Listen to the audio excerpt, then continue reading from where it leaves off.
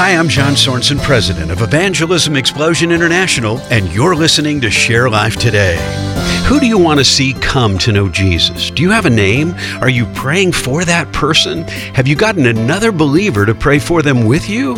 A few years ago, the youth pastor at my church became intentional in discipling teenagers to pray for their lost friends. The ministry started praying for just over 140 people, and in just the first 2 months, 18 of those friends came to saving faith in Jesus. That's the power of praying together for the lost. Can you imagine what would happen in the lives of the lost ones that you love if you would get together with other believers to pray for them? A praying heart is also a heart open to sharing the gospel, so do both as the Lord leads you and watch as He moves mountains to save the lost and hurting.